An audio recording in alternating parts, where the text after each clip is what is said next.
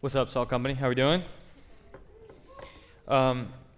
We are going to be in Ephesians chapter 1, the second half, starting in verse 15. So if you got a Bible, you can start flipping there. Before we get into it tonight, I want to tell you guys a story actually from yesterday, okay? So I'm at Kirkwood with my boys, Trevor and Israel. What's up? That's the shout out. Like, I have to give them a shout out every once in a while. Here's this thing that happens, okay? We're having a discipleship group, and I'm rolling into Kirkwood, and I see this guy sitting with them talking as I walk in, okay? And maybe you've actually met a guy like this before. Dude is from a religion, we'll say, that believes that Jesus came back to South Korea in 1948, and that was the real second coming of Jesus. And listen, there's more. There's not just one God. There's actually two gods. There's a father and a mother. And did you know that actually also, listen, all humans are, we're angels in human bodies, and we're pre-existent beings. And dude's tearing it up, okay? This is what's going on. I'm sitting there kind of scratching my head like, wait, hold on. How many are there? What now? And he's like, no, look, right here. Let me flip over here. Okay, no, you got that? Right over here, right? He's doing one of those. You guys ever met a person like that before? Okay, yep. So even if you haven't met that particular guy, like he is blasting back and forth through all of the Bible, and I can't even get a word in and be like, actually, no, wait, no, that's not what that, no, okay, you're in another place, that's fine, great, we'll talk about that context. No, okay, I'm like running around the conversation trying to catch up with this guy as he's going Old Testament, New Testament, Genesis, Revelation, all over the place, grabbing these verses and in Trevor's words, kind of shoving them down our throat with this belief system that because we worship Jesus for who the Bible reveals him to be and not who this other guy says he was in 1948, that we're missing him.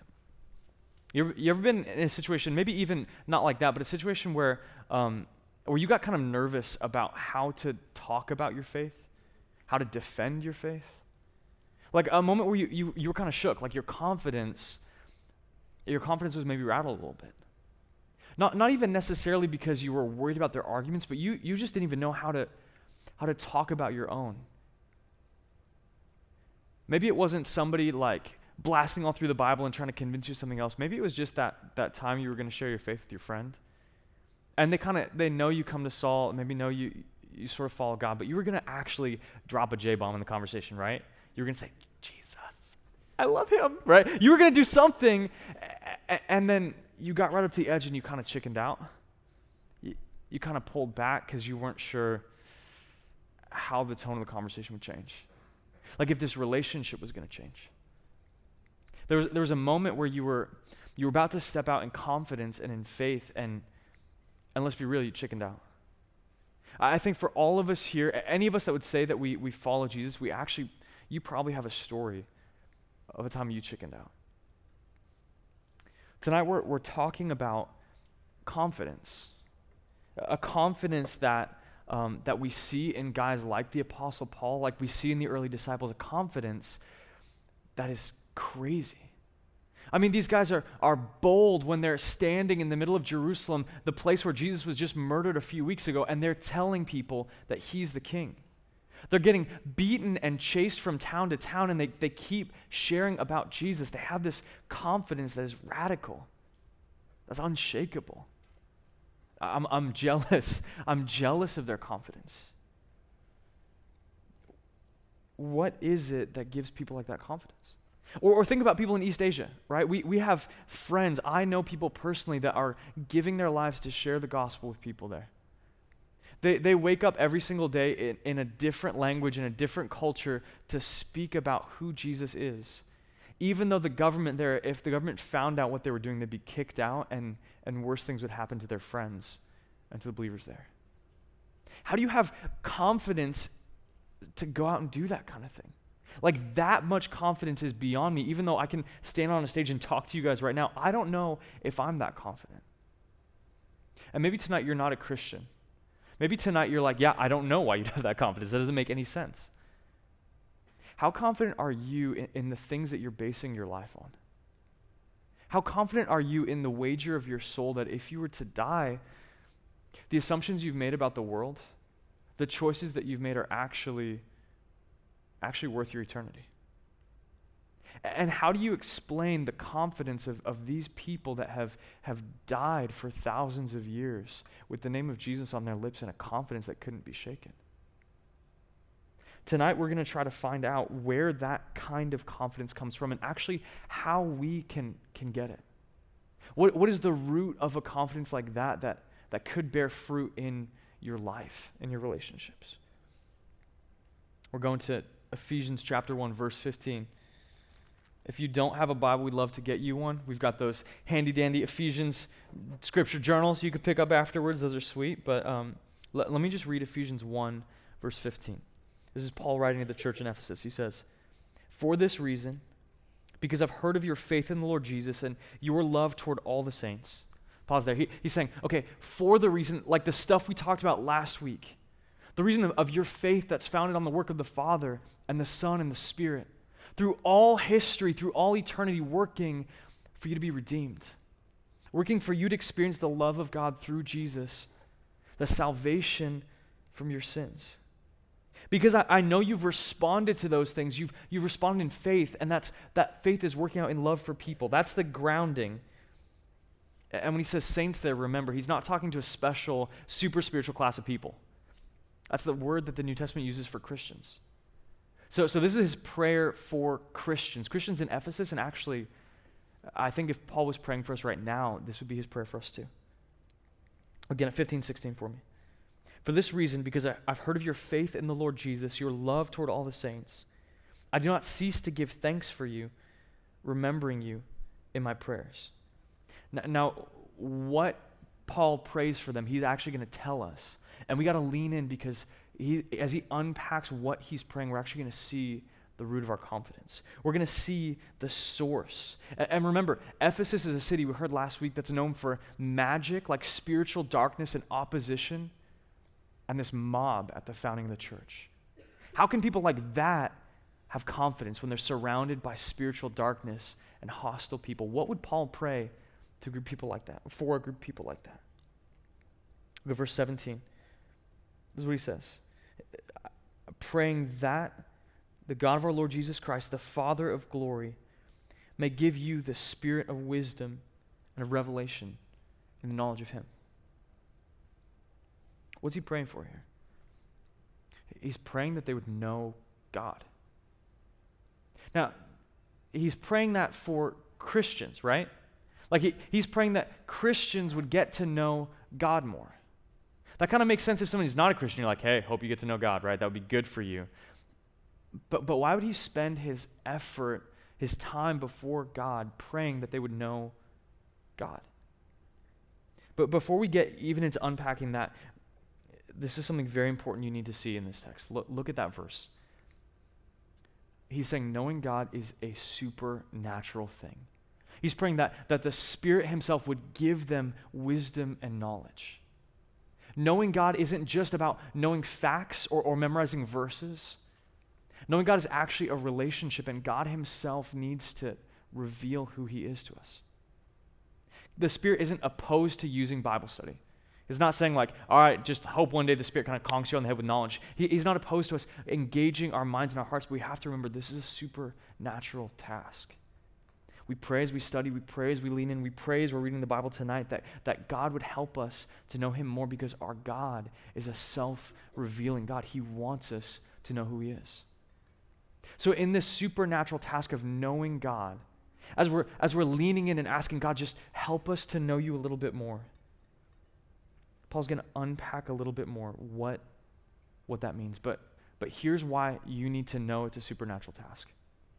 My worry is if I told you, okay, knowing God is the root to confidence, here's what might happen. You might take that and go, okay, what I need to do is I need to study harder. I need to know my Bible better. I need to know the arguments that people are using. I need to know how to talk to that dude that believes in the mother God and the 1948, whatever's going on there, right? I need to hammer every argument and memorize all those major verses so that I can figure out, man, I know God, I have enough of the knowledge. My worry is, and the reason I'm camping on this for a minute is, that would be basing your confidence on your own ability. Basing your confidence on being the smartest person in the room. That's a shaky foundation, because frankly there will always be someone who's heard of another argument. There will always be someone who knows one more thing than you do. If we base our confidence on just us knowing more, on us trying to be smarter alone, our confidence is bound to be shaken. You can't win enough arguments and debate enough people, but you don't have to because God is revealing himself to you. So I'm walking this fine line, right? Like, don't base your confidence on knowing enough, but knowing God is core, and God wants you to know him. Paul has to explain this difference for us a little bit. He's going to keep unpacking what that means. He's actually going to show us 3 aspects of what he means by knowing God. 3 things that are crucial to our confidence. They're going to be found in verses 18 and 19. I'm going to read the first part of verse 18. This is what he says, having the eyes of your heart enlightened, that you may know what is the hope to which he has called you. Pause there. The eyes of your heart enlightened. Someone say enlightened. You've heard of like the Enlightenment, right? This time in history when learning flourished, all this stuff. The word literally means just like light being shown someplace, right? Like there's a place that's dark and light is shown. It's enlightened. So he's saying the eyes of your heart being enlightened. Knowing God is like light shining in dark places. And when he says heart, he doesn't use it the same way we do, right? He doesn't just mean emotions exactly. He's kind of talking about the seat of who you are. He's talking about your will, your thought life, the center of who you see yourself to be. So if you're a Christian tonight, there's something that you need. You need the deepest parts of who you believe yourself to be. Like the deepest parts of how you live your life and make decisions. You need those places to be lighted up by the knowledge of God. You need light to shine even more in those places. There are dark corners even for all of our lives as believers where the knowledge of God needs to penetrate to begin to change us. Now, the first aspect of knowing God he gets into is this idea of the hope to which he's called you. Someone say hope. Y'all ever been hopeless before? Okay, here's the deal. I was in wrestling in 7th grade. Let's talk about hopeless for a minute, okay? Oh my word, guys. I was a little bit, young for my class, and so in 7th grade, there were some dudes who had hit puberty and some dudes who had not. Guess which category I was in, right?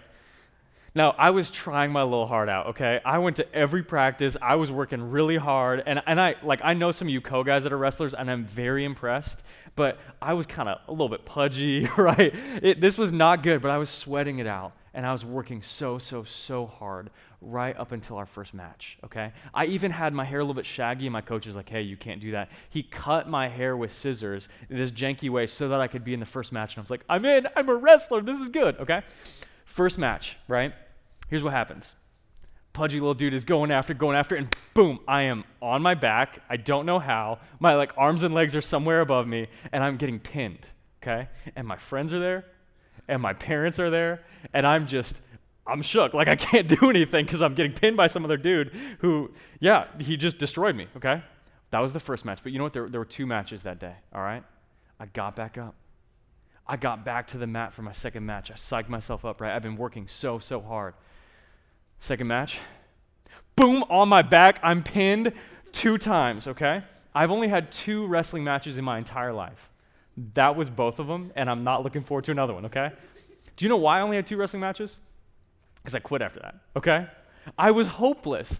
I saw the rest of the wrestling season in front of me, and I thought, this is going to be more sweat and more hard work and more me flat on my back with my friends being like, I don't know, you can't, I'm sorry, dude, right? I was completely hopeless. And if you've ever been in a hopeless spot, you know that a lack of hope changes your motivation, right? My actions for the future changed whether I believed I had hope or not. If I'm a hopeless wrestler, I started cutting wrestling practice until I stopped altogether. I just stopped showing up. And no one chased me down because I wasn't good, right? No one's like, you got to come back, bro. No, that didn't happen.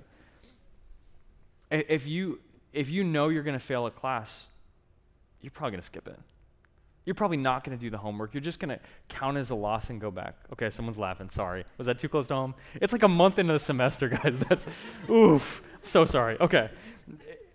Listen.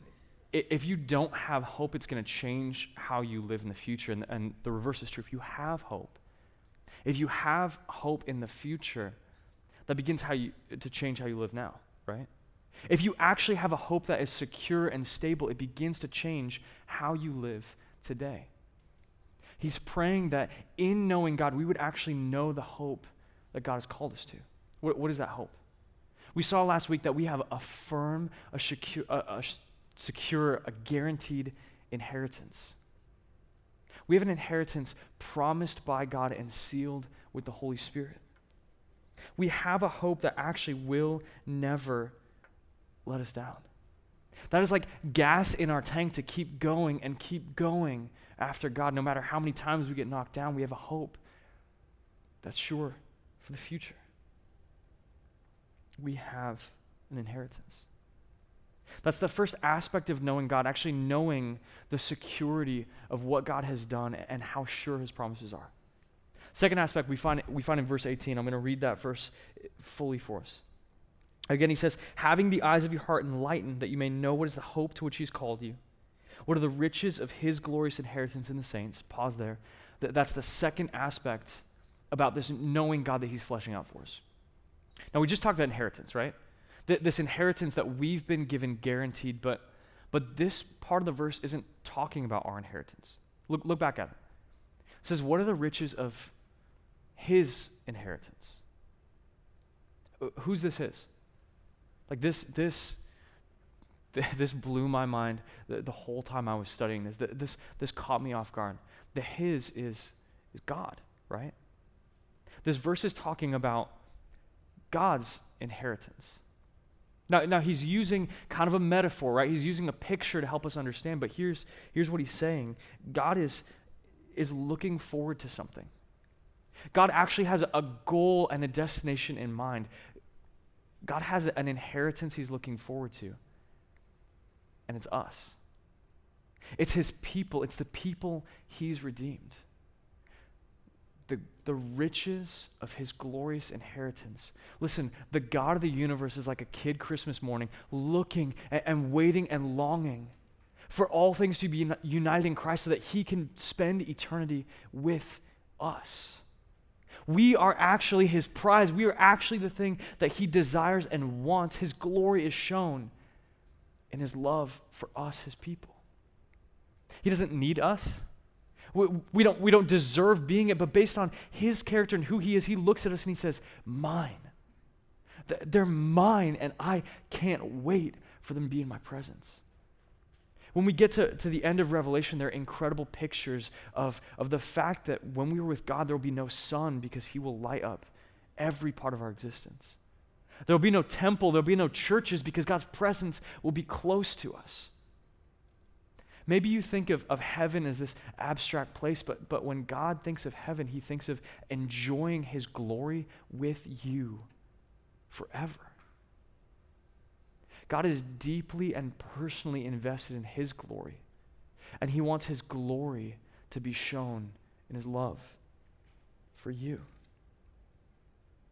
The God of the universe is looking forward to his inheritance, and that is his people.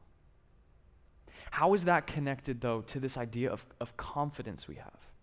It's a little bit easier to see, like, if you have a hope, you begin to have more confidence for the future. How is this idea of being God's inheritance, how is that connected to our confidence? Here's the deal, guys. This is identity language that's wrapped all throughout the New Testament. Like, who you really are, God is saying, man, this is who I say that you are. It's not based on your friend circle, how many people you can roll up to Salt with. It's not based on how many followers you have. It's not based on how much money you think you're going to make. It's not based on your grades. It's not based on your looks. It's not based on anything you could offer to God as if there was something he needed from you. It's based on his character. The God of the universe looks at you and he says, mine. I love you and I can't wait to spend eternity with you. That's who we are. That's some of our identity, and that identity begins to give you confidence. When other things in life start to attack your identity, when you begin to compare yourself based on these other standards, man, what people might think of me. I tried to share my faith and this person actually started talking badly about me to other people in my class. Or this person actually stopped inviting me around because they knew I'm a Christian, they knew I wasn't into that anymore. When those things start to take shots at you, and especially on an identity level, Paul is praying for the Ephesian believers and inviting us into the fact that the God of the universe sees you and says, mine, I love you. We have a hope that will not shake. We have a value, an identity, a worth set by God at the price of his Son. Those are the first two aspects of this prayer of knowing God that give us confidence. Let's look at the third. Verse 19, I'll read 19 and 20. And he says, what is the immeasurable greatness of his power toward us who believe according to the working of his great might, that he worked in Christ when he raised him from the dead and seated him his right hand in the heavenly places. Someone say power. It's not a surprise to say God is powerful, right? Like if God is who he is, if you got any idea of God, it's like, okay, that dude probably has some power, right? He's going to create some stuff. He's going to make some stuff happen. God has power. But listen, God's power might not actually be that comforting, right? Just because someone or something is powerful doesn't actually mean it's good. Like if you find a mountain lion in your backyard, you know it's powerful, you know it can hurt you, but that doesn't give you a lot of confidence, right? It gives you pee in your pants, okay? There's a difference between the God of the universe just being powerful and actually what Paul says here. He says his power toward us who believe. He's working his power actually toward us, and for our good. Again, the God of the universe isn't just far away and distant in his power. He's actually close. And he's working his power for our good. The God of the universe that holds all things together by his will, that spoke and created every single thing in existence, that God looks at those who believe and says, I'm for you and my power is working for you. There's another promise in Scripture that kind of summarizes this. Romans 8:28 says, we know God works out all things for the good of those who love him, who've been called according to his purpose. God's power is on display in all things in existence, working for the good of those who love him. All things. Even the things in life that are actually really difficult. And sometimes you can understand that, right? Maybe there's a time in your life where you made a decision on the back end, you saw God's fingerprints on it. Maybe it was like, I applied to these schools and God closed those doors and now I'm here and I'm learning about God. I'm at school here. I wasn't expecting it.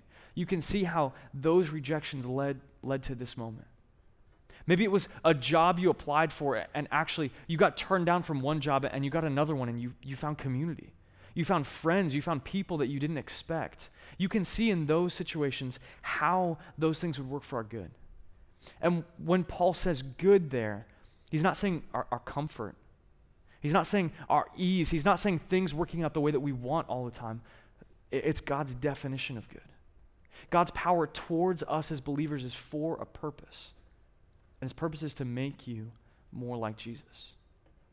Like his purpose through all of eternity and through all of life is actually to shape you and to mold you to be the person he made you to be, a person more and more like Jesus. To be free to be a witness to Jesus. To be his image bearer in the world. To show the world more of what God is like as he shapes you. Now again, there's one level that we can start to understand. Maybe you can even look back at some things that were disappointments in your life that led to growth. But there's another level of that that's maybe more difficult. There's real evil and suffering in the world. There's real pain and hurt. And I know in this room there are things that maybe even as I said, God works out all things for your good. Things maybe you're turning over in your mind, you're going, how could God work this out?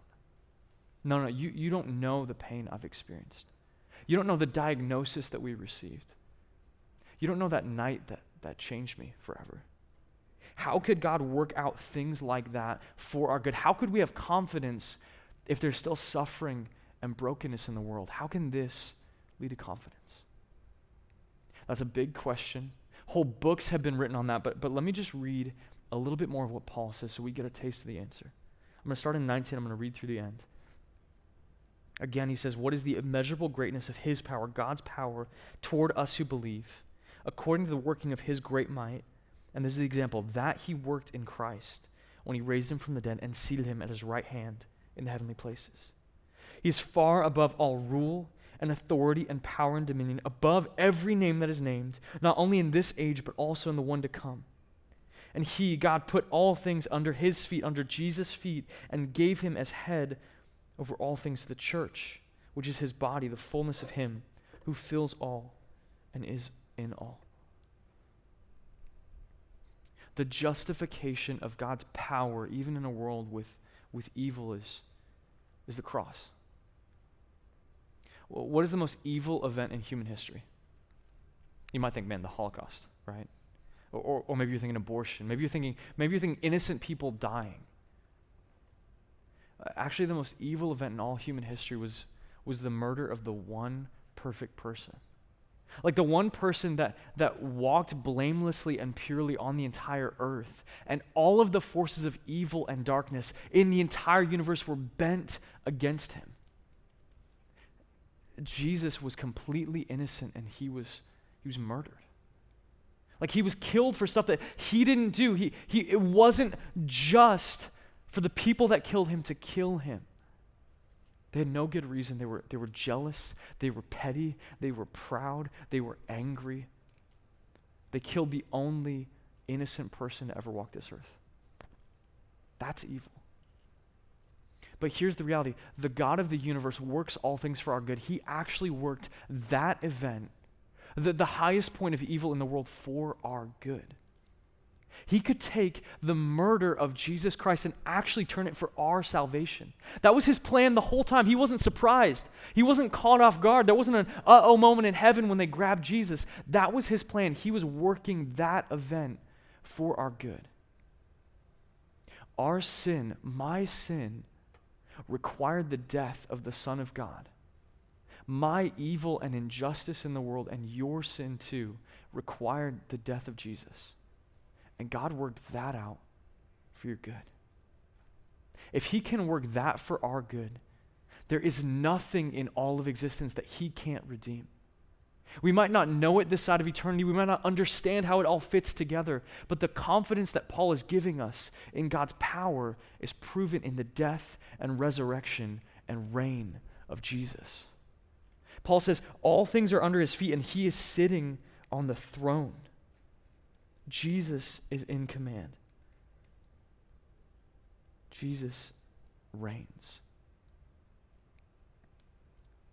It gives us confidence because we know there's someone on the throne that can never be dethroned, that can never be surprised, that can never be thrown off by what happens, and he will work his plan for the sake of our hope, for the sake of our identity, the value he has in us, and for the sake of our good forever.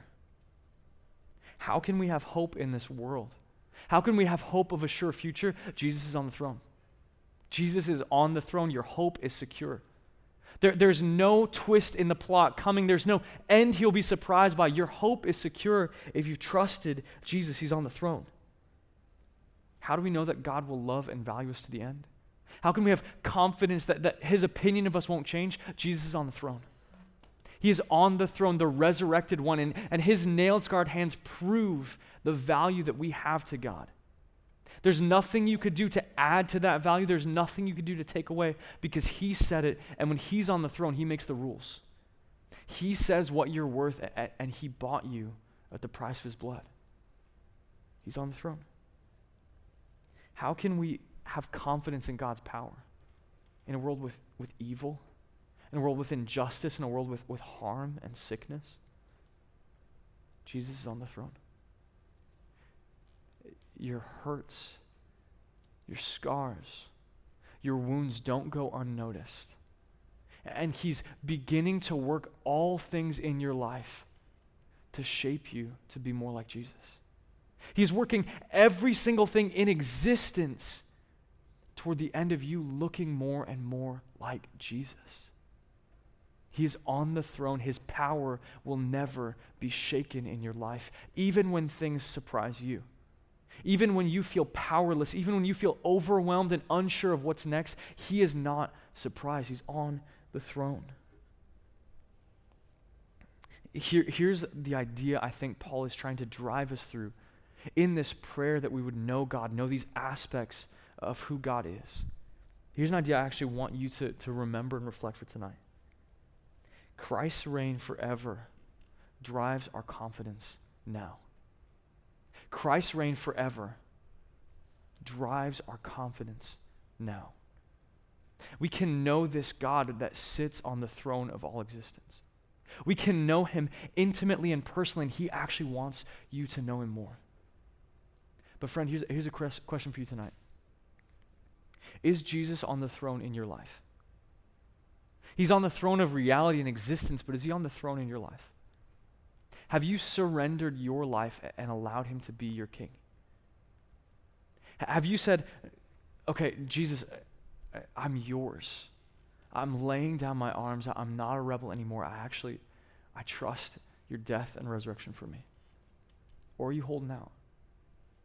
Because if you don't want Jesus to reign in your life, you don't have this confidence we talked about tonight. It's not yours to have if you haven't trusted Jesus. Again, our confidence doesn't come from some abstract thing. It's from a relationship. It's from knowing him. You can have that tonight. He's extending that offer that you would know him. Surrender. Christian, tonight, where in your life actually do you need some enlightenment in the eyes of your heart? What corner of your life actually needs to be lit up with the knowledge of God? Where has your confidence gotten rocked or shaken? And you actually need the truth of God's word to speak in, to see Jesus on the throne. Is it that relationship where you're afraid to share the gospel? Is it maybe the guilt and the shame you have from those times that you haven't been confident and bold? Maybe it is a hope that you actually need to fix your eyes to, or seeing his power. Where in your life do you need to preach to yourself the truth that Jesus is on the throne?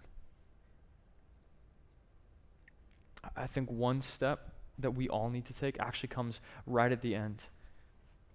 Paul says that God put all things under Jesus' feet, gave him his head over all things to the church, which is his body. If you want to grow in confidence in your faith and knowledge of God, you actually need the church. You actually need to show up with other believers and sing to God and hear from his word. That's such a basic thing, right? But hear me out. If you want to grow in your confidence of God, you need to know who God is. And if you want to know who God is, he has given you community for that end. Guys, show up on Sunday. Seriously, just do it. Show up and get around other people that are in process with God, that are seeing his power at work in their lives. Gain a little confidence by being around them and hearing their stories. Maybe you need to get into connection group.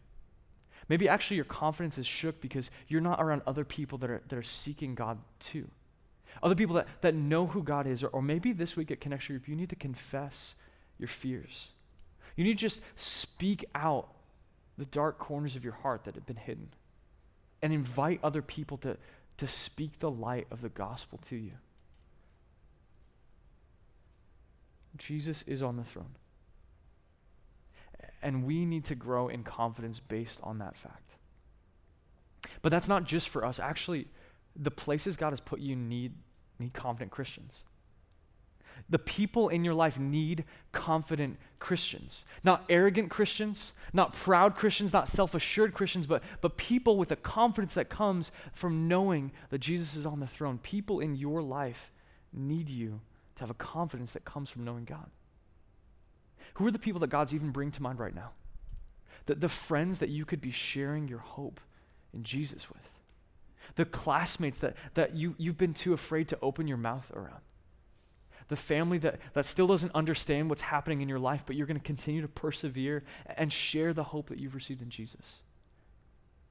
Maybe actually a lack of confidence has been holding you back in more ways that you've known. But what would happen if we became a group of confident Christians? What would happen to Co-College or to Kirkwood or to Mount Mercy or to Cornell? What would happen to your job and your workplace if there were more confident Christians there? More people that knew beyond the shadow of a doubt that Jesus is on the throne, and we lived like that was real. I think more people would get to hear about this incredible hope. I think more people would experience actually the supernatural work of God showing them who he is through your testimony. I think we would actually begin to see some of the stuff that we saw in the early church. This church in Ephesus, surrounded by magic and assaulted by a mob, exploding with people coming to know God. I think we begin to see the kinds of things that we've dreamed to see for our families and for the people around us. Not because we learned a new argument, not because we beefed up on our debating skills, but because we began to know God. And we knew that Jesus reigns forever. And we let that drive our confidence now. Let me pray that God does that for us tonight as we respond to who he is in worship. Jesus, tonight we declare you're on the throne because it's true. You are seated at the right hand above all authority. There's nothing in existence that has power over you. There's no one that can stop you. There's nothing that can hold you back from doing what you want to do. And you are relentlessly working so that we could know you more. We could know the hope that we have. We can know what it means to be your people. We could see your power at work. Tonight, please give us confidence. Not confidence again in ourselves, in our knowledge, in our abilities, but confidence from the fact that you reign. And teach us tonight, please, to respond to the things in life, the trials and the struggles, with the truth and the assurance that you are on the throne. Teach us to sing and to worship like people, worshiping you as our King forever. We pray this in your name. Amen.